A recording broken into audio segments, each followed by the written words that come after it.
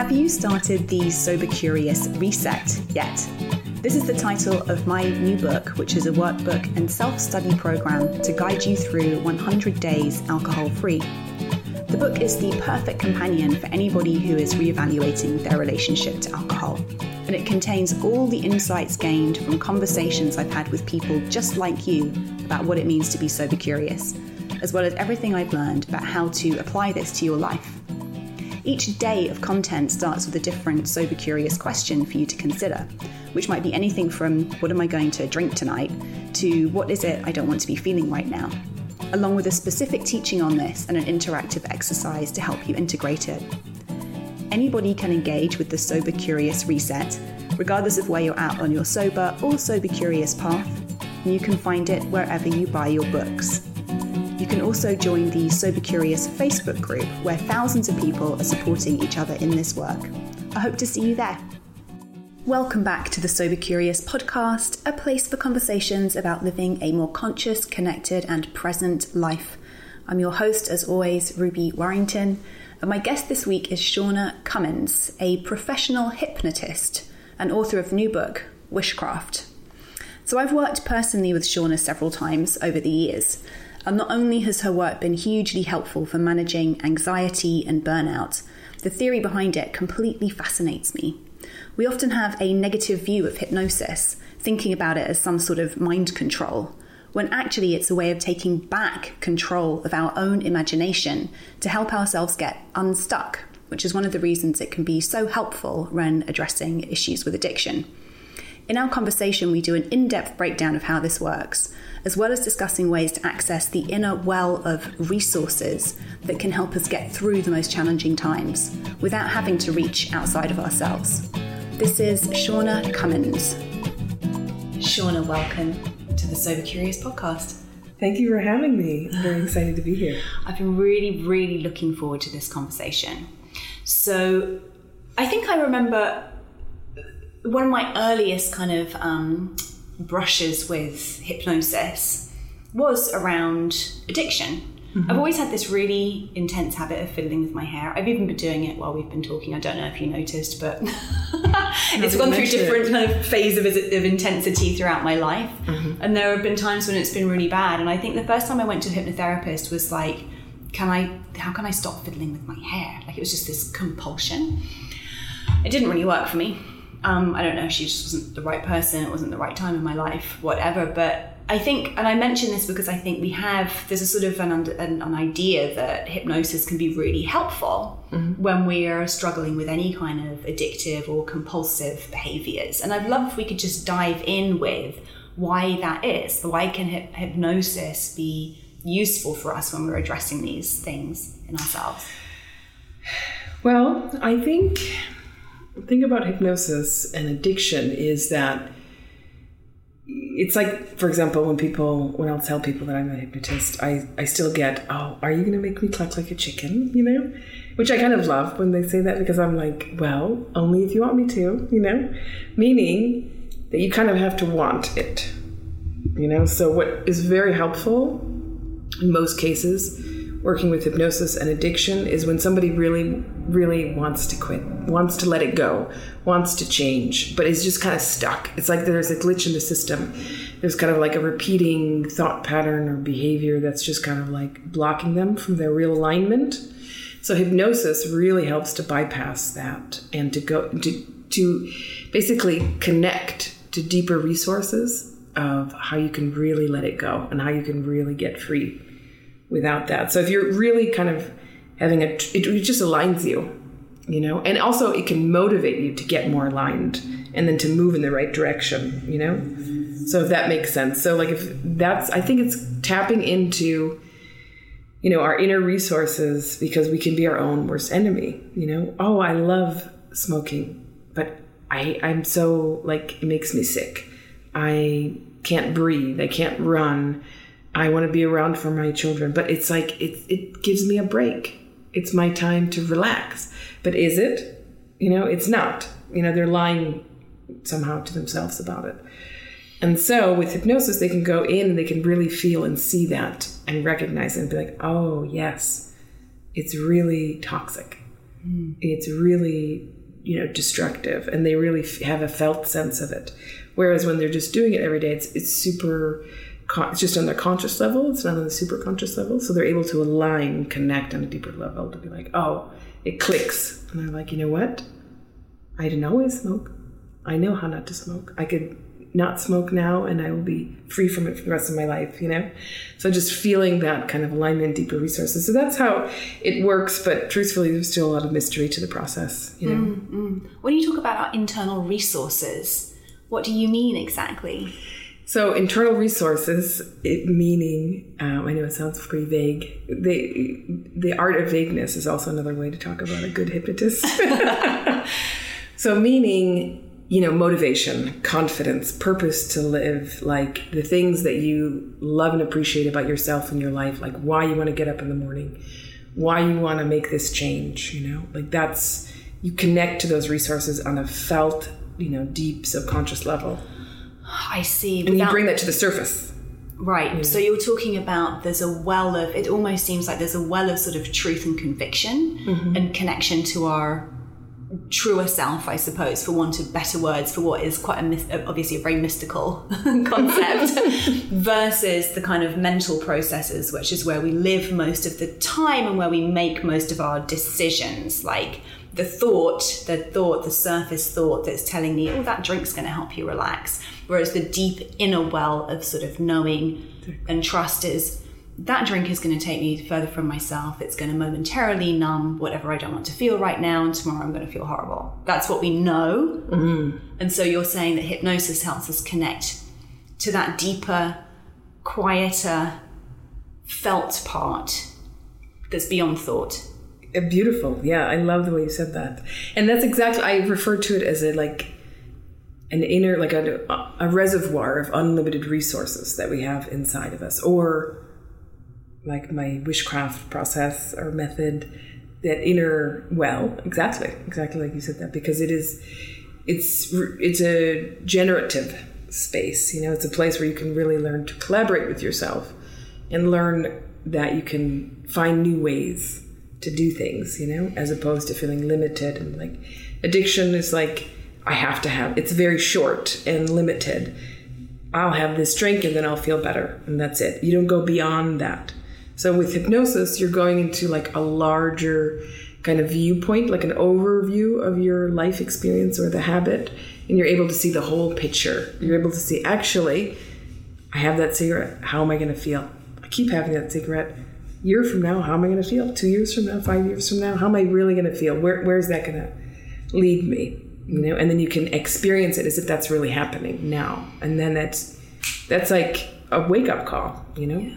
Without actually having to be in the doctor's office 5 years from now getting that bad news, Yeah, right, yeah. It's making me think about there's an author called Toko Parr-Turner who does a lot of dream work, and I had her on the podcast, and she talks in her book Belonging about the word resource is like a return to source. And she talks about this idea of a well of sort of information, imagination,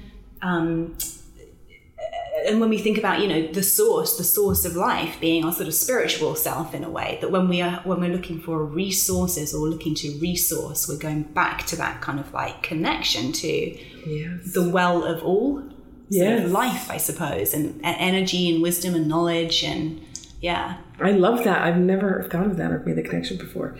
But the resource, exactly. That's so beautiful. To the source. It's absolutely a source energy. And so we use language in hypnosis to go beyond language, to take people into this dreamlike, hypnotic, brainwave state where we can access our emotional selves, our imagination, our subconscious mind, and have more of a felt experience as opposed to this kind of cognitive, more conscious level, which doesn't go as deep, Well, the same way that, and this is why I encourage people to, go out and do a sober first. Put yourself in that situation where you're not drinking and everybody else is, and you're thinking, I'm never going to be able to get through that thing with that alcohol. I'm never going to. Only through having the lived felt experience are you going to prove to yourself, I can do this, I don't need alcohol? You could read about it in a million books, you could think about it 100 times, but until you actually physically live it and feel it in your body, feeling how good you can feel without alcohol in a social situation, if that's something that scares you, it will never land in the same way. Yeah, absolutely. I mean, because you need that internal reference and also like lived experience, and that's the best combination to kind of reinforce one another, you know, and also just take it one step at a time, right? Mm-hmm. Absolutely. So you talk a lot about self-hypnosis. How is that different from, working with a hypnotherapist, for example? Is it something anybody can do? Is it safe for anybody to do? What is self-hypnosis?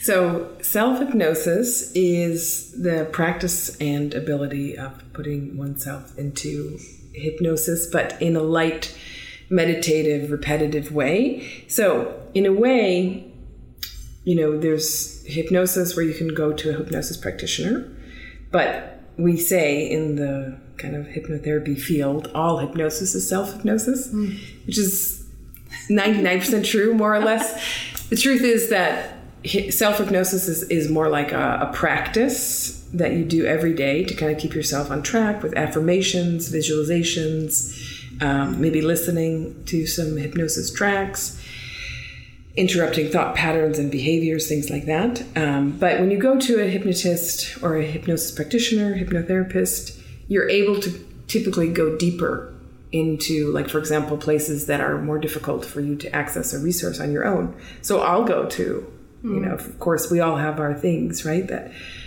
pop up or come to the surface where it's difficult for us to self-hypnotize because we're going to deceive ourselves. We need a little extra help. So typically, going to hypnosis practitioner, I definitely think, you can go deeper for sure and somehow, get more specific, because with you're doing it on your own, you tend to kind of like not go as deep and not direct yourself as much, because it's like holding on and letting go at the same time, When you're with some practitioner, you can really let go. And that's like, a big power of a big deepener for that experience. But hypnosis, the trance state, is what we're referring to when we talk about hypnosis, which is a state of narrowed attention and focus. And it is naturally occurring and pervasive in our culture. So we go in and out of trance states all the time. In fact, most of the time we're in a trance state. Most of the time. You say most of the time. We're in trance states a lot, especially these days, because technically social media is a trance, because you're in a narrow state of focus and attention.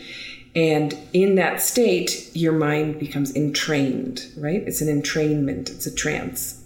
And in that trance, your conscious mind relaxes. So social media is a trance state. And, when I see it now, the past couple of years, I've been talking about this for like 10 years, but my God, every year it gets worse. And also with myself, I recognize going in and out of it. So I really am, feeling the effects of it. So, the definition of a trance state is that narrow state of focus and attention. And that perfectly describes what happens, for example, in Instagram kind of hole, where you focus in and you lose track of time, and right, we've all had that experience. Yeah, it's actually quite extreme trance state. It is. I mean, you lose track of time, hours, right? And instantly as well. Instantly, and Instagram. Yeah, obviously. It's so they know what they're doing. Yeah. So, and what's happening there is you bypass your conscious mind. Just relaxes. That's why you lose track of time. And then you are open to more suggestible. You're more suggestible. You're open to, susceptible to suggestion on a deeper level.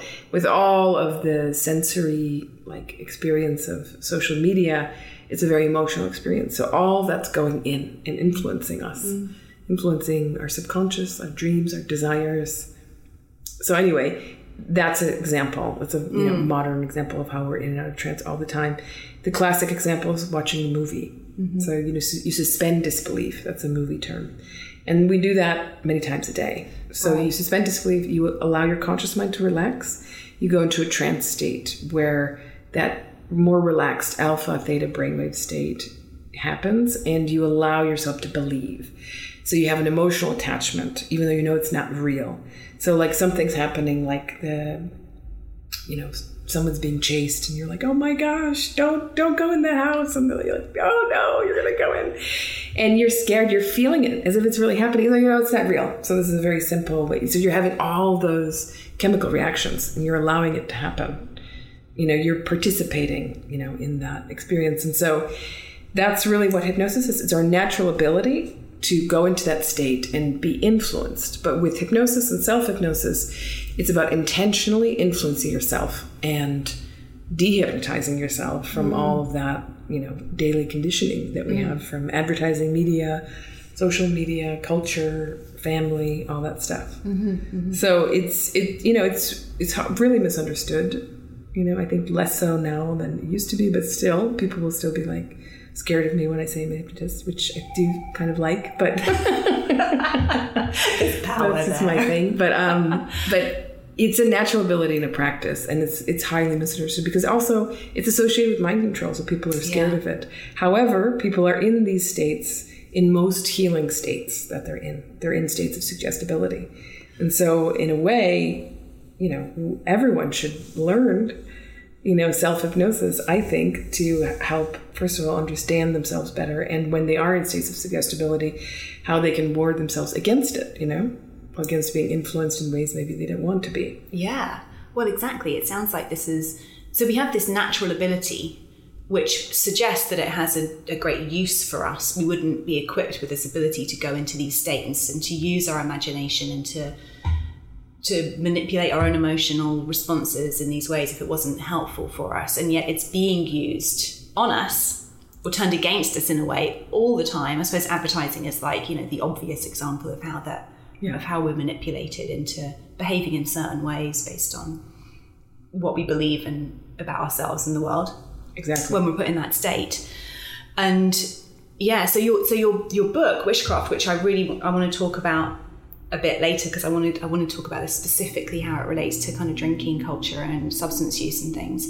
But you teach this method for self-hypnosis and different ways that people can use this in their lives to kind of attract what they want, actually, and to really focus on what they want. And just to that healing piece, before we start talking about kind of alcohol specifically, in your book you talk about how when you were in hospital as a child, you kind of found yourself naturally self-hypnotizing yourself well, wishing yourself well, as you describe it. And I just love that term. And again, I want to talk to you about that in a little bit. But can you describe like what you were experiencing then, and why, in terms of healing ourselves and getting well, wishing ourselves well, we can use this?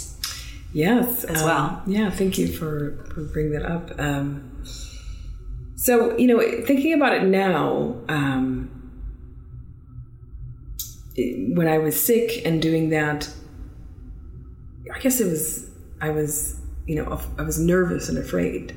And so it was a coping mechanism, right? And I think that I really do believe it helped me a lot. And I remember family members or my sister being like, and my mom being like, Shauna is just like, she can just really put herself into the calmest state no matter what's going on, like all of these, crazy rashes and, pneumonia, all these things. And my mom would be like, you'd be like dying on the floor and you're like, it's like you're like the Buddha or something, this happens a lot, I think, with sick children too. They can kind of go, it's a little bit of a dissociated state. I think you can see it that way.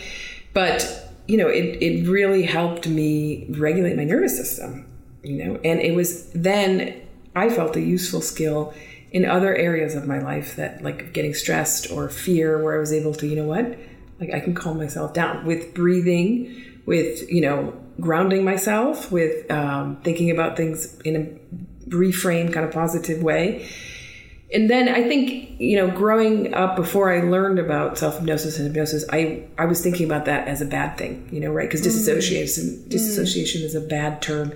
But like you said, it's something as humans we do, and we have this ability to go into trance, and disassociation is a trance, right? So, in my case, it was helpful because it was helping me to calm my system, which when you're in these inflammatory states of allergy attacks and autoimmune issues, it helps to calm your system down. If you're going into a fear state, or if you're having an asthma attack, you got to calm yourself down, you know?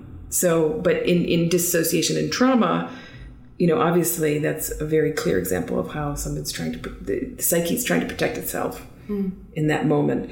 But for me, you know, like growing up, I think I kind of then had an inclination to go into fantasy, you know, that was maybe unhealthy.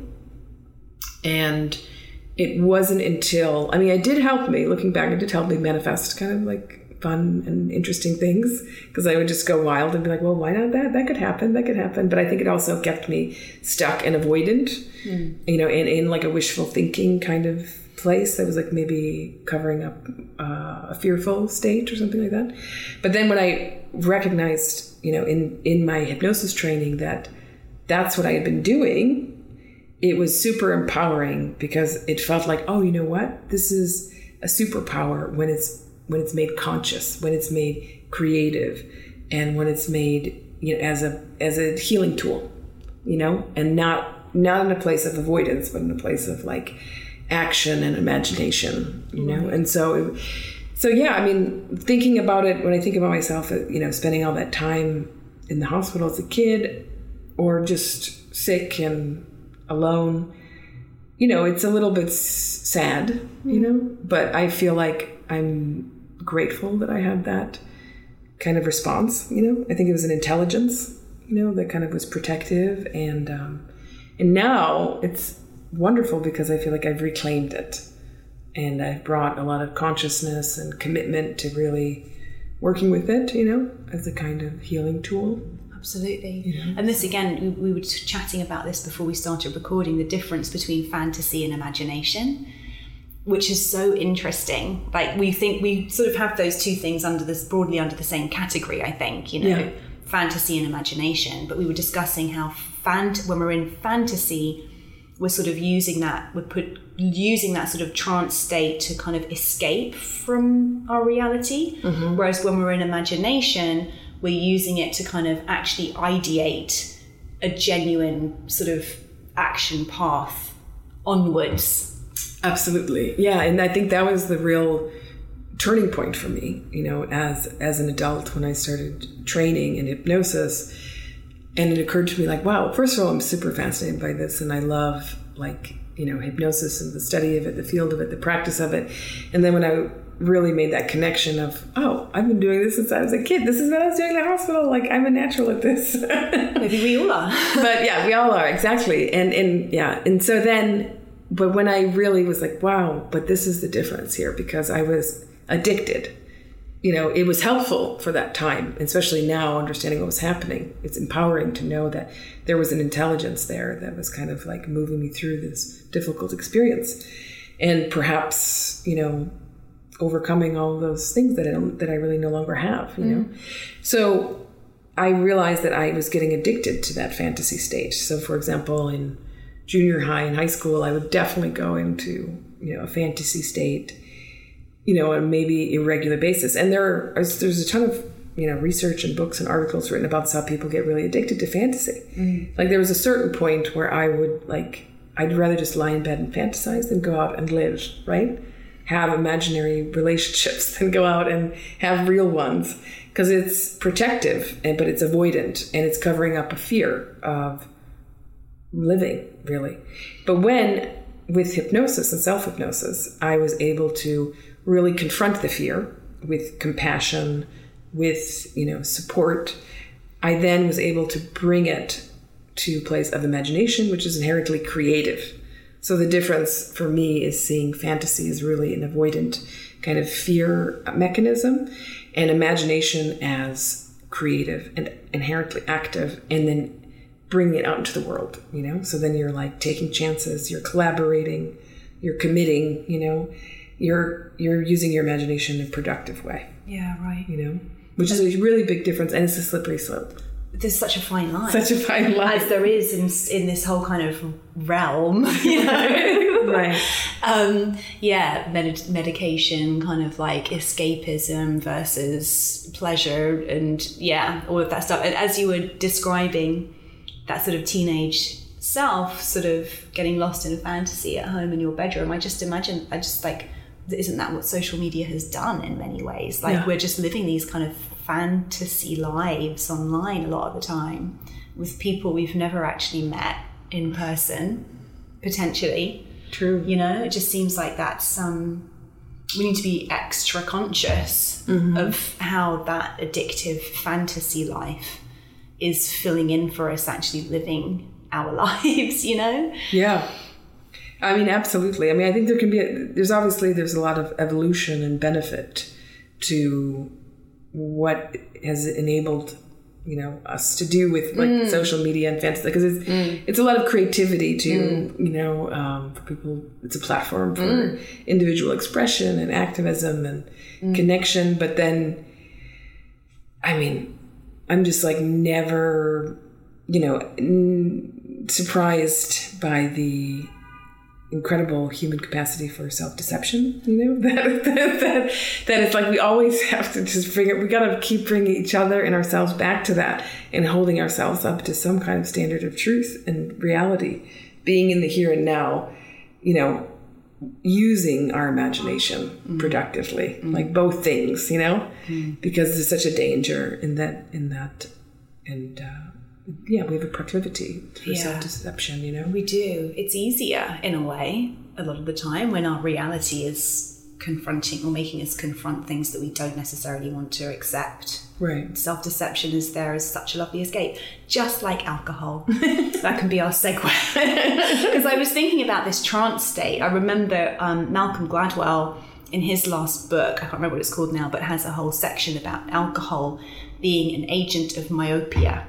He's this alcohol is not just numbing stuff. It's not just an anesthetic. It's actually narrowing our focus until all we can focus on is what's in front of us. And when you think about a blackout state, it's almost like our focus is so narrowed we can't actually see or hear or feel anything. We're completely oblivious now because we're in such a narrow, entranced state. And it makes me think that we actually use alcohol as a way to put ourselves in that trance state too. And when we're using alcohol to relax, it's partly because it's just kind of blocking out everything apart from this person that I'm having fun with across the table from me right now, or, you know, this specific moment that I'm in. Yeah. So the desire again is to come into a state of narrowed focus where we can actually resource and kind of like connect back to ourselves, but we're using the substance which at the same time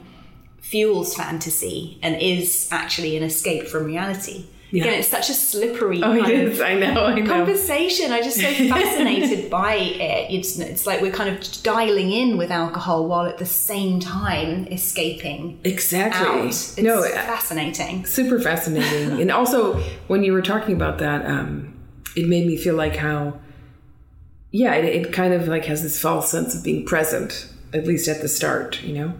And also feeling like you can really be yourself, but actually, like what I've heard from many people in AA, for example, that I've worked with, they say like that's, you know, once I stopped drinking, I stopped lying, you know, because it's actually like you're not yourself, you're lying to yourself, and like, it's just, that's what it encourages, you know, that kind of like deception in this way. So, you know, it's interesting. I think that, you know, with hypnosis, we can have experiences close to, you know, substance-induced experiences, like psychedelic experiences. In psychedelic experiences, you can have this unique, you know, experience of being able to see your life as if you're outside of it or you're above it. You can have this overview experience of your life as if like the astronauts have on the Earth. And you can have the same thing in hypnosis or deep states of, you know, active meditation without the substances, you know. And I felt like I've been practicing 9 years now. You know, it takes much longer. Like, but you can drop into those really incredible, profound hypnotic experiences early on. But then when you practice, just like meditation, it gets better and better and deeper in ways that I think are better than drugs and alcohol, you know? And because the inner drugstore, you are working with that. That's why it was working for me as a kid in the hospital, because it was activating serotonin and dopamine, all those feel-good chemicals, right? Opposite to the fear and pain. And so when we can change our thoughts and really, open up to this imaginal realm of hypnosis and have a felt experience by activating these different chemicals, just like our fears and phobias activate cortisol and adrenaline really quickly, and floods our system with that, fight or flight kind of like response. We can do the opposite, with intentional, imaginal journeying and hypnosis. But, with alcohol in particular, you can't do both. So like you really can't, first of all, be drinking and do hypnosis. It doesn't work because your mind is gone. You mean at the same time? At the same time. Like you can't really do that. You can't really do drugs and hypnosis at the same time because you don't actually have any control over your mind. It's just like, the substance does, or whatever that opens you up to. So you're not able to really grow that strength in the same kind of way, So it is about mind control, but in a positive way. Because again, we have negative kind of associations with mind control and like brainwashing and, right. That which again can be absolutely used against us. Yeah. But this is about sort of reclaiming our control over our own minds. It sounds like what you're saying. Whereas certainly my experience when I look back at my drinking days, and I think many people will relate to this, is that I was abdicating control of my thought processes, my desires, my decision making, willfully, perhaps because it felt like that was too much responsibility in a way to have control of my own mind, Yeah, exactly. That's why there's something sort of freeing about just handing it over, but at what cost? Right, at what cost? Exactly. And it's, there's a danger in that. But so mind control for good reason, there's fear and, suspicion around it. But it is being used more than we think, and it is pervasive in our culture, like in advertising, in movies, in media, in propaganda, in political rallies and speeches. They're using neurolinguistic programming and group dynamics to help influence people, to help people. Like there's that saying that I refer to often in sales. They refer to it, for example, when they use NLP, which is if you have somebody's heart, you have their mind. And that's used, all the time in politics and in identity, belonging, that kind of thing. But I think that if it's understood correctly and not feared, it can, hypnosis and self-hypnosis is really a great tool that we have available to us to understand how our mind works and how to make it work for us, and not something to be feared, actually. And there is a spectrum of susceptibility or suggestibility. So I'll listen to, doctors or scientists talking about hypnosis, and they'll be like, well, not everyone can be hypnotized. It's very common in the medical field because they're really referring to that spectrum of suggestibility where allegedly 10% of the population are highly suggestible, 10% are highly resistant, and 80% are moderately suggestible. And so that's the going statistic of it. But it is a practice, and it is a natural ability. Like if you can watch a movie, you can be hypnotized, right? And you can actually understand how you're already hypnotizing yourself in ways that you don't want to be hypnotized. Yeah, it's making me think about, like, I can't watch horror movies. I can barely watch thrillers because I feel it so strongly. I'm there. Right. So in those realms, I'm super suggestible. Yeah. And yet I was never the one at the party who, couldn't say no to it. I feel like that spectrum you described kind of loosely describes our collective relationships with alcohol. There's maybe 10% who are just one drink and that's it, and I'm hooked and I'm on the road to hardcore alcoholism. There's 10% who just completely cold to it, and everyone else is kind of somewhere in the middle. But I wonder if there are kind of different, if there are areas where we're more susceptible than others, you know? Oh, I'm sure. Absolutely. For various different personal experiences and circumstances and reasons. I'm pausing this episode to tell you about Sapiens, a brand of fully de-alcoholized wine that you just will not believe tastes this good. Sapiens wines are made of real wine, not juice like most alcohol-free wines, so you get all the full-bodied flavour but without the hangover. Their wines are fully halal certified, which means they contain 0.0% alcohol, making them a safe choice whatever your reason for going alcohol-free. And they also have 70% fewer calories than alcoholic wine and are packed with the same health-giving antioxidants. I love the founder Tolu's story. As a non-drinker working in finance, she often found herself pretending to drink just to fit in. But this created social friction for her and left her feeling icky and excluded. So she started looking for alternatives. Along the way, she discovered that all kinds of non-drinkers feel this way because of their choice. And so her mission to create an elevated and inclusive alcohol-free option was born. I know so many people who've been waiting for non-alcoholic wines to catch up with innovations in the alcohol-free space, and Sapiens is my go-to. You can order directly at sapiensbeverage.com. That's SAPIENS beverage.com, where you can also use the code SOBERCurious to get 10% off your order. Now back to the episode. I mean, I know for me, I'm pretty suggestible. That's why I made this work for me, you know? Yeah, because right. I remember being, not too long ago, I was in a training, and this master kind of NLP trainer was doing some questions with the group, and he's like, "You're very suggestible. Has anyone ever told you that? You're a really good hypnotic subject." I was like, yeah, I try to make it work for me. Was he NLPing you? I was like, I know. He was suggesting that you're suggestible to you. Exactly. But I had his number. But at the same time, it is a natural ability and a practice that I love to share with people. That's why with the Wishcraft, I like to make it special and fun and kind of like bring this element of ritual and celebration into it. Reclaim it, Yeah, and play as well. And play. It's very playful. That's what I love about that title, Wishcraft. Yeah. As well, it's like it's a craft, like it's something that we can play with in our lives and create with and have fun with, and not and bring it outside of the kind of like more patriarchal kind of perspectives of, in my opinion, manifestation has been like super linear and like all about like, okay, I'm going to control this, I'm going to say this and do this and manifest that shit, like I'm going to get it and it's going to be exactly like I say and that's it.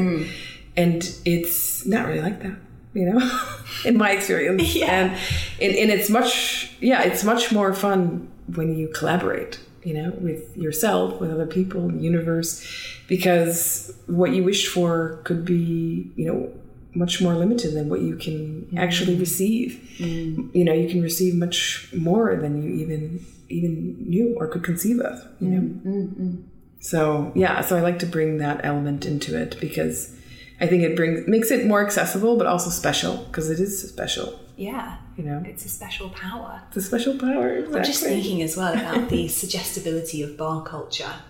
And because a lot of the questions I get are like, what do I do when people are, making me feel bad or not drinking? They're pressurizing me to drink. Mm-hmm. There's a lot of sort of group suggestibility around like how we use alcohol and what certain situations we're supposed to use this substance and what it means if you're not part of that. It's very hard to resist the kind of pull of that groupthink that happens when everybody's started drinking. It's like this group trance is kind of happening. It's really hard not to get sucked into it. So for someone who might find themselves in that situation, what could be a good way to just resist getting sucked in if you feel like you're susceptible to that? Well, with that, I suggest doing your own little pregame. It's like, isn't that a term for like before you go work out drinking, your pregame? So you do your own little pregame of self-hypnosis and you set yourself up for success, because otherwise our mind's always going to negotiate with us. So there's the old saying from Rumi, the Sufi poet, the mind is a wonderful tool, but a terrible master. And so when it's in those situations of doing those things that it always did or other people do, it just goes to the default, you know, and it thinks that if you let it be the master, it's not good. So you want to be ahead of it. So what you do is you set yourself up, like just by writing down. I'm a big fan of just writing down 5 things. It just takes a few moments, and it gets weird to like actually make that a habit, because you're like, no, I have it in my head. But if you take the extra step and you write down 5 things that you're going to do to make yourself feel comfortable, or things that you're going to say to ward off some pressure, it can make all the difference, you know? And so even just have it on your phone and read it in the bathroom or something like that. So for example, like having the placebo effect of like having a glass, like a champagne flute with like a bubbly drink. It's your private business, right? If you don't want to say you're drinking, whatever, it's up to you. But if you do, just set yourself up for success by, you know, saying that you're getting high off other people, you know, or you know, just even some body awareness stuff of like grounding yourself in your breath and your body, noticing when you're getting nervous, locating in your body, you know, using your imagination to turn it into a color, bringing it out of your body, breathing in the resource state, breathing into that source state, reminding yourself of, you know, why you're not drinking, how good you're going to feel tomorrow, you know, those sorts of things. Like setting yourself up for success with just a little toolkit that you can refer to that can easily help you interrupt, you know, those uncomfortable situations. Yeah, right. So you can do that in a lot of different ways, and everyone's different. So I usually give people ways to interrupt physically. So like really be attuned to their body. Like, oh, I'm getting nervous. Like, oh, you can go to the bathroom, you know, regroup, come back. You can have that champagne flute with like a seltzer or something like that. You can have like a little elevator pitch of why you're doing what you're doing now, and you feel good about it. You know, really connect with yourself of why you're proud of yourself for doing this. You know, think about other people who have done it, who you admire, who you're inspired by. You think about other times you've done things that were difficult and you followed through, or you know, whatever it is, like kind of fortify your confidence in yourself and your own conviction. And also, you know, if you want to have a good time with other people in that environment, sometimes it's hard because it's really annoying when people are really drunk and you're not, and you're in this place that's very loud and music is bad and you're like, actually, I don't want to be here. Yeah. You know? I'd have to be totally out of my mind to be here. But if you do want to be there, there is such a thing as you know, as feeling the energy of other people, you know, and going with it as opposed to resisting it. You know? Right, yeah. And maybe just that usually doesn't last all night when you're sober, but even just for a little while, you know, just allowing yourself to surrender to it, like feeling that, you know, kind of receptivity to other people having a good time instead of that resistance or instead of that resentment. So it's a similar thing when, for example, jealousy comes up in the manifestation process. If you're feeling envy or jealousy of somebody, instead of doing that, like that makes you feel bad. Right? So like instead of feeling that envy or jealousy, you can just take a moment and think, okay, you know what? I want that for myself. And I'm so happy that person has it because, you know, that means there's, yeah, exactly. It exists and, you know, good for them. And I can have it too in my own way, in my own time. And so it brings you more into a state of like, you know, expansion, you know? And so I think that's a nice trick too. If you can do that, if you're able to like, if it's comfortable for you to do that, because I find it's like that fear, the old fear and resentment and resistance comes in, you know, judgment, which kind of creates an isolating feeling, at least for me.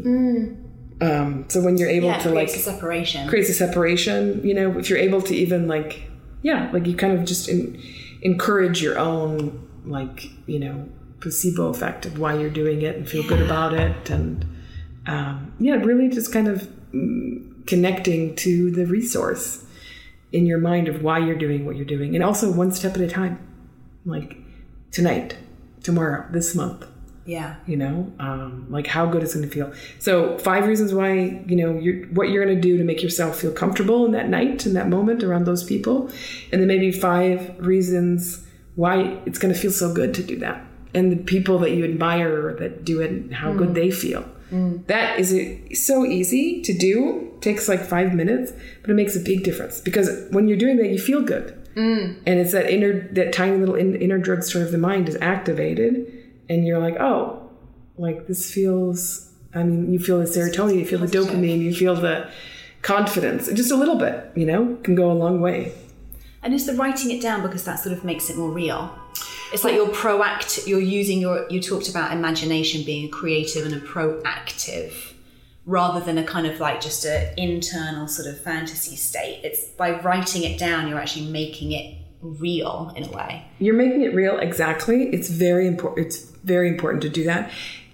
I guess scientifically, it's because it goes into your long-term memory more. But, you know, you're just engaging that alignment of your motor skills, your intention, and you're, you know, clicking it into a place where you're like, okay, I have this to rely on. I've made it real. And same thing with affirmations, but bring it into the body where you can really align it with your muscles, with your breath, you know, with your body. So it gives you actionable steps to interrupt those old patterns because the brain doesn't really know what it's doing. You know, I like to think of it as a little child. Yeah. That you can't straight talk to it. You know, you can't just be like, hey, you're having a temper tantrum, you can't go to the candy store. The child's not going to be like, oh yeah, you're right. You're totally right. We're not going to the candy store. No, it's not going to be like that. You have to coax the child, you know, and then all of a sudden you're at the park and they're having a good time and they didn't have the candy and it's fine. You're right. So that's a little bit like the addictive mind and the mind is a wonderful tool of terrible master thing. We have to kind of have access that overview experience, be our own, you know, guardian, our own parent or more fun word. Guru. Yeah, be our own, like, you know, self-support, like, you know, person and just coax it, you know, just take it one step at a time. Because also the mind or the brain is only one brain, right? The heart is now technically a brain. The gut is now technically a brain. There's more serotonin in your gut than there is in any other part of your body. So working with those other parts of your intelligence to interrupt that old pattern, because the mind is, you know, it's just on autopilot. Just the default mode, and it doesn't really like to change. Unfortunately, that's all that's really happening. So it makes it challenging because we have to kind of work with our changing environment and our changing habits and how to like let go of these like kind of sticky, glitchy behaviors and habits, you know? Well, yeah, our brain is basically, its job is to figure stuff out. And so if it's figured out that alcohol does this thing for us, it will just keep going back to that until we disrupt that. Right. And what you were saying about, you know, feeling jealous and envious, I think that a lot of people will be able to relate to that. Like, why can't I just have fun and drink like everybody else? Mm-hmm. What about if you took out the drink? Why can't I just have fun like everybody else? Because what you want that they've got is a smile on their face and, you know, confidence to get on the dance floor. You don't actually want the alcohol. You want the experience they're having, which you associate with the fact that they're drinking. Right. And of course, that's reinforced by the fact that alcohol happens to be in all of those situations where we hug and smile and dance and have fun. Oh my gosh, yeah. Very cleverly placed there by alcohol marketing companies. But no, I mean, it's a natural, I mean, it does loosen us up because it shuts down our inhibitions or whatever. But yeah, I think that's something that really came up for me. It was like, what do I actually want that they've got? Like, what do I actually want that I think alcohol is going to give me in this situation? And how can I actually feel that in my body now? Perhaps by being around other people who are having that experience and opening myself up to taking on some of their energy and like just being in it with them. Yeah, totally. I like that. I mean, I'm remembering a couple of things from what you're saying, but one is I had an aunt growing up who was in AA for many, many years. I think I never knew her when she was drinking. When I was very, very young. But it always seemed like she was totally drunk and high, but she never was, because she's like, oh my God, I've been drunk for so many years. It's lasted now forever. And like everybody around her was drinking all the time, but she was so like quirky and funny and like laughing so much. And like, it was like she was always like totally tipsy, you know? And so I think, and then I have another friend who's been sober for a long time. The same kind of thing. Like, she's like, oh, I've done so many drugs that like I can tap into that so easily, you know, like that kind of thing, you know, it's like this shit. It's just like something that's, you know, you can feel good about and not be hungover, you know, and maybe you're not going to stay up all night because staying up all night is actually not that great anyway, because then you're not going to get any sleep and you're going to feel bad. So, but, in a more natural way, maybe you can kind of like open up to that kind of, I don't know, feeling. Well, I think, the important thing is to remember, like with the trance state, we don't have to have alcohol to get in this trance state. We don't have to use social media to get in a trance state. We can like take ourselves there. Just in the same way, we can have all these exalted feeling states. We don't have to. They exist in our bodies already. We don't have to have a substance. It's about finding other ways to get there. For sure. I can get really high. Like when you and I hang out, I feel like we've had drinks, because it's always such an easy conversation. It's always like bam, bam, bam, bam, fun, giggles. I'm like, it's the same. But it's not like that with everyone. Right. It's about finding the people, the situations where you naturally are activated in that way. For sure. Rather than forcing yourself into socializing a certain way or kind of like. Yeah. Yeah. I mean, I remember a psychotherapist that I was working with years ago, working with my issue of drinking at the time. And just culturally, I grew up with a lot of alcohol, my family and everything. And he was like, first of all, like your friend said this, or Malcolm Gladwell, actually. Malcolm Gladwell. I wish he was my friend. Malcolm, if you're listening, hang out. Said it's like this kind of myopic kind of agent. I remember my psychotherapist saying, like, yes, it's like you can't be an alcoholic or experiencing alcoholism without narcissism, without this kind of like extreme self-centered view, because it focuses in so much. But then also it takes away, you think you're having fun, and you are sometimes, for sure. I mean, I guess, but ultimately over time, it's not so much fun. It does, damage as well. But it actually numbs that real childlike sense of play. And a lot of times people who are prone to it didn't have that freedom or safety in childhood to feel play. And, with the real healing journey that's unveiled through changing your relationship to alcohol, you're numbing out, right? When you're drinking all the time or doing drugs.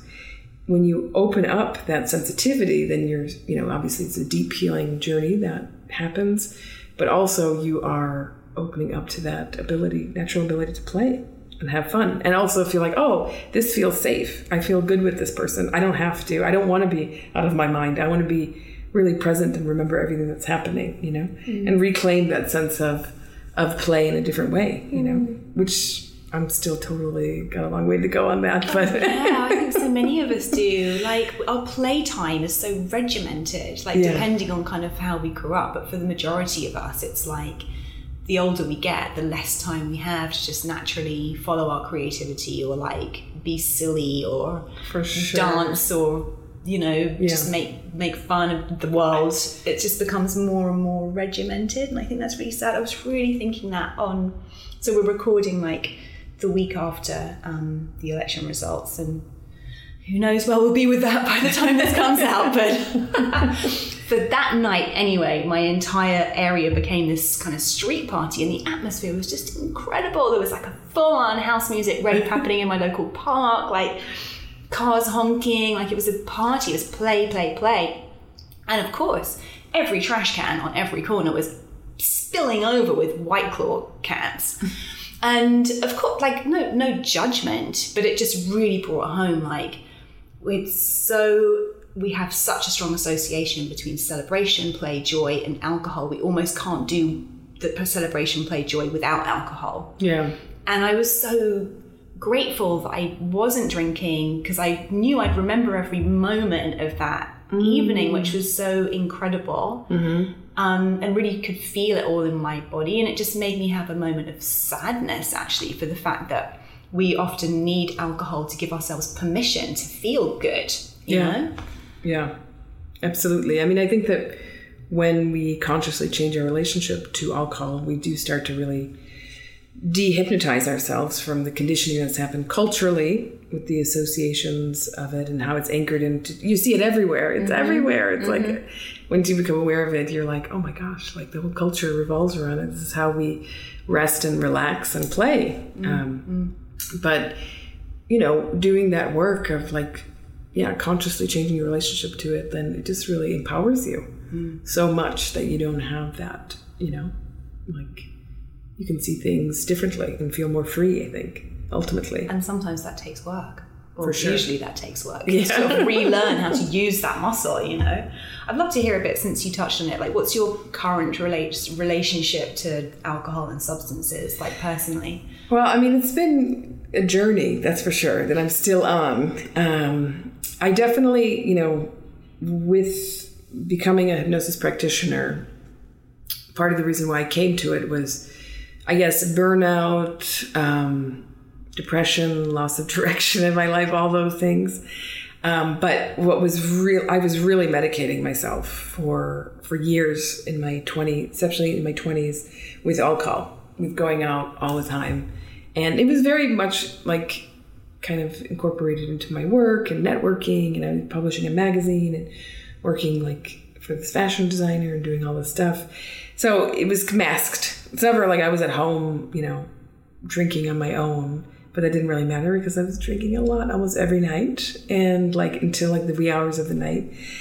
And I grew up in a home where there were like multiple bars and like huge parties, tons of drinking.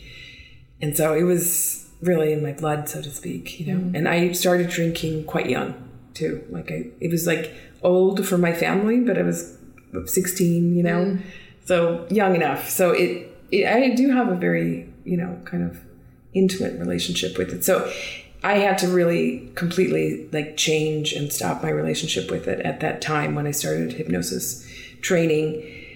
And it was just, I just still pause there, but because you wanted to have more clarity for the practice that you were learning and engaging with, or because it was very destructive, you know, at that point. I was so numb emotionally, and I just wasn't well. And I think that I was medicating myself for years with alcohol. And so I had to remove that in order to really heal and understand what I was feeling and why and who the hell I was really. Yeah.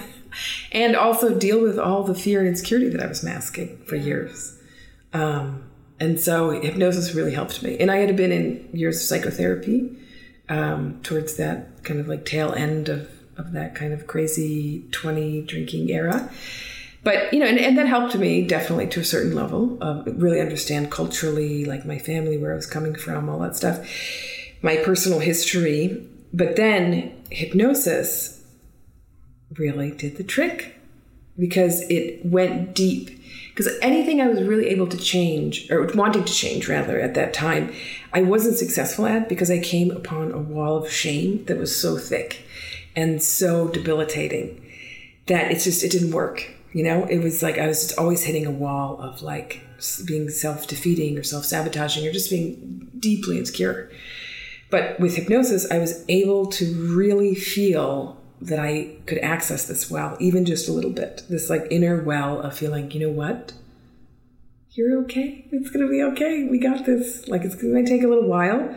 But I felt the love on a deeper level in the place where I really needed it. And I didn't have access to that before. I only had access to it in that trance state. And it went back to all those places in childhood that were previously exiled. And then it just continued to work its way into fortifying a greater sense of self, confidence and self-collaboration. That then I was able to, just like really come into alignment with doing things that I love and feeling like I was capable and able and worthy. Yeah, worthy exactly. Of the life you actually wanted. Exactly. And I remember it was like coming around the bend, when I came around the bend, it did feel like that old like Native American saying, like, you have the bad wolf and the good wolf, which one are you going to feed?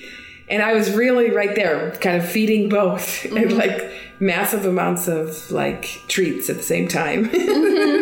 And like kind of playing with fate, like which one's going to win? Like, I don't know, actually, But then when I came around the bend, like really making those changes, and after hypnosis really helped me to kind of feel worthy, I then was like, oh no, of course. the good is going to win. The good was only ever really there.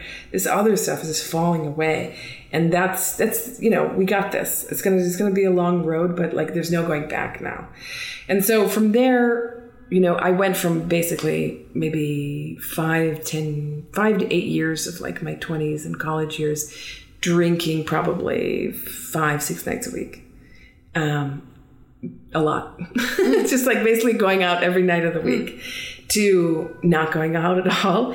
And now I will, have a few drinks, but I can't have any more than a few, like maybe once a month, depending on the situation, maybe once a week, depending on the situation, maybe not at all for long stretches of time. But it doesn't work anymore.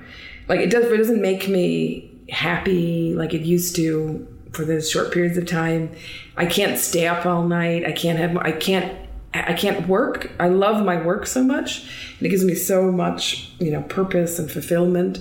I absolutely cannot be hungover doing this work. So, and I work all the time. So now, maybe that's another kind of issue, but it just naturally happened like that. So I transferred all my creative life force energy that was going into like dancing the night away 5-6 nights a week, went into, building, learning, hypnosis, doing the practice, creating the school, doing all these things that it doesn't work. They just it's like oil and water. They just don't work anymore. So it's kind of helped me because coming into alignment like that is just like naturally been like, oh, that's not really going to work. But at the same time, it's still in my life, but, I play around with like figuring things out like, oh, maybe it won't be at one point. Like I know, like right now it is where it is. I just recently gotten diagnosed with ADD, which has been really interesting. Something that I always thought about. And I think now looking back, on the social anxiety and the kind of things that I was masking when I was drinking when I was in my 20s, I think maybe it was a little bit of that too. I don't know. I think the ADD obviously is coming from a lot of different places, maybe developmentally and inherited. I don't know, lots of different things, but definitely a low dopamine, and like the way that my brain was functioning and my executive function was working, a real challenge for me, and I was medicating with alcohol, readily available, totally culturally accepted in my family. And so just kind of like going that route. And so once I removed that and really was able to really think, okay, wait, what's going on? How do I make my brain make it work for me? What am I really feeling? And that's a lifelong journey. It is. Of understanding, my feelings, what I'm feeling and why, Yeah. We don't learn that. We don't get taught that. No. So I'm still like, the last couple of years I did like this deep Jungian shadow work and group therapy, which was excruciating and really triggering, but I think it really did help in the end. It was all about, it's the opposite of hypnosis. It's like getting right into the feeling, going right into that deep, dark fear and confronting it. Wow. In a group. Because in the group kind of mimics childhood family dynamics. It was terribly excruciating for me. I didn't do a good job at all. I needed years more. Unfortunately, my therapist passed away last year, but yeah, I did it for, a good amount of time and it really helped. But I think it's a lifelong journey for me, Well, it sounds like, you talked about medicating and that we throw that term around of they're self-medicating. And I think a lot of us are aware that we're using alcohol to medicate something. We just don't know what we're medicating while we're still using because we haven't got the awareness or the focus or the time to, or the inclination to actually look at what we're medicating. We know we're medicating something, we don't really know what it is. And I experience the same thing now. Like, there's no point in me drinking now because it just doesn't do the thing I wanted it to do. And that you just made me think about, like, well, that's because I don't need that medicine that I've addressed, or I found other ways to work with, let's say, because it's an ongoing thing. I found other ways to kind of like medicate that aren't that. So that medicine just doesn't work for me anymore. You know, it's got no place. Totally. I remember first when I think it was before I started doing hypnosis? Well, I started meditating a lot. And I was going to yoga ashram like quite often upstate New York just to like kind of heal and reset and things like that. So I remember going for my first like 10 days or something. And no drinking. This is like my late 20s. So like I would do that intermittently to like reset and things like that. So no drinking, eating really healthy, doing yoga for 10 days. And then I came back and my brother was in town. And it's what we do. Like, my parents are from Ireland, and not to totally be stereotypical about it, but they love drinking and the whole thing. So he came into town, and of course we were like, oh, we're going to go to this pub and this bar and this. And we just had a few drinks, but I just started, like, I almost blacked out. Wow. And I was like, I have to go home. Like, I can't. He's like, what's wrong with you? We literally only had like 2 drinks. Like, who are you? And I was just like, I can't. Like, I think I like just got in a cab, went home. I don't remember how I got home. The next day I had the worst hangover of my whole life, and I only had a few drinks, but it was the first time it was like, this is not working. This direction, all this, like, because I was always doing like the healing and the kind of like searching and meditating on the side, but it was more, the more that increased, and like that substance they just did not work together, And then with hypnosis, especially in the beginning, same thing. Going into that, I was doing research on that before this interview, because I was thinking, what exactly happens? Why does that happen? Because they just don't work. Like, is it the brain chemistry? Is it the prefrontal cortex? Like, what's happening there? But they just completely don't work. Alcohol and hypnosis. Alcohol meditation. Yeah. Well, it seems like they're kind of, alcohol is like mimicking this natural function of the brain. And so it's a bit like, no, that's obviously going to be revealed as a fake. Right, this is full. And this is like, oh yeah, we're going to like Teflon that out. Yeah. I've also been thinking so much as you've been speaking, and just thinking about that concept of the wishing well, and this source, this well that we described of kind of self-healing that's available to us in all these different forms. And it makes me even think about the term wellness. That's so true. Isn't so good. Wellness? Yes. Just having access, like, consistently to that well of kind of inner resource that you've been talking about, which is where hypnosis can take us, Yeah. Oh my God. We're both sitting like, hallelujah. That was like just chills. Worked out what Absolutely. I can't believe I've just written a whole book on this and now put that in. That is amazing. That's so beautiful. I love that so much. Can you still put that in the book? Well, you can put it in your book, but that's such a beautiful notion and connection. And I think, the word wellness now has been so, we get removed from it, but that really brings it back to this kind of generative source that it is. Like, you have a lot of what you need inside of you, and that there's no right or wrong way to do it, everybody's different, like in how they find their way, but it is this felt sense from the inside out, I think, that really makes all the difference in a sustaining kind of way. And finding whatever ways we can to dip back into that well, hypnosis being one of them. Exactly. Yeah. I'd love this has been so deep and rich, this conversation. I'd love, you talk about, wishful thinking and wishing, the difference actually between wishful thinking and wishing well, like intentional wishing, I suppose, in your book, Wishcraft. And you have lots of wishes that people can use in their meditations or just kind of in their practice. But if for somebody who's on their sober curious path, who might be curious about playing with wishing well for themselves on this path, how can they begin to maybe bring that into their day, just as they're wanting to tap into that kind of reserve of wellness in themselves and apply it to the choices they're making, whether it's around drinking or other substances or even social media, I think, starting out in a very simple way of bringing yourself to what you love and appreciate about yourself. There's a lot of benefits that, surround the notion of gratitude. There's a lot of science that kind of supports the benefits of gratitude practice. But I think that when you're really trying to make a change for yourself, like, for example, when I was coming upon that wall of shame again and again and again, before I found, this kind of connection to that inner well to find this support and this kind of well-wishing for myself, I wasn't able to really do it. So I feel like first it's about gratitude for the self, for the appreciation for yourself in a unconditional, loving and supportive way. So starting small with a few things that you really appreciate about yourself. So I like to do it like a mind training before you go to sleep. Review your day, because we don't remember what happens. The brain tracks negativity with more gravity, with more attentional gravity, then it tracks positivity or progress, right? That's like the fight or flight, cortisol, adrenaline, they register like fire alarms. And so your brain just goes there. One bad thing that happens or that one craving, that's what hijacks your mind. So just by intentionally, before you go to bed, reviewing your day and zeroing in on 3 things that you can thank yourself for. But it's not about accomplishing anything. It's just about the way that you see it, the way that you receive it. And by doing that, you start to build a relationship with yourself as if you're your own best friend.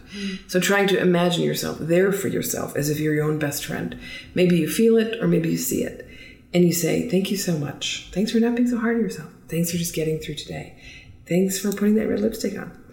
Or whatever it is, And when you do that, just kind of take a moment to feel like you're giving and receiving it, So it's you feel like that well is being nourished and recognized. And then it's amazing how your brain really follows your instruction. It's a cumulative exercise. So simple, but it can really make a big difference. And then, just taking it slow as far as anticipating the moments that you may get triggered, breathing into a resource or getting an access point to that well. It might be an image, it might be an anchor, your bracelet, an affirmation, calling a friend, just something to interrupt that old pattern and just breathe, just move through it, But wishing yourself well in a way, just very small on a daily basis. Just thank yourself just for being you, because this is not easy, First of all, like life is complicated and wild and changing all the time, that's for sure. And so it's a beautiful thing when we try to make this intentional change for ourselves. So just try to be easy on ourselves, take it one step at a time. And I also, it does to help other people, very much helps ourselves, not in a way that's like avoided, but in a way that like we're all connected, and like volunteer, that's amazing. Help a friend, that's a beautiful act of wishing other people well, Actually physically putting your actions, putting your creativity and your imagination into action. Like bringing it out. The out. kind of world that you want to see as well, like start making it today. Yeah. Exactly. Yeah. Yeah. So that would be my... I love that. Thank you so much. This conversation's been fantastic.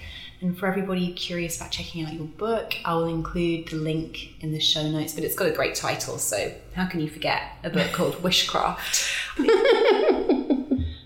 And thank you, as always, for being here. If you enjoyed this episode, please share it with a friend and leave us a 5-star review on iTunes to help more people find this series.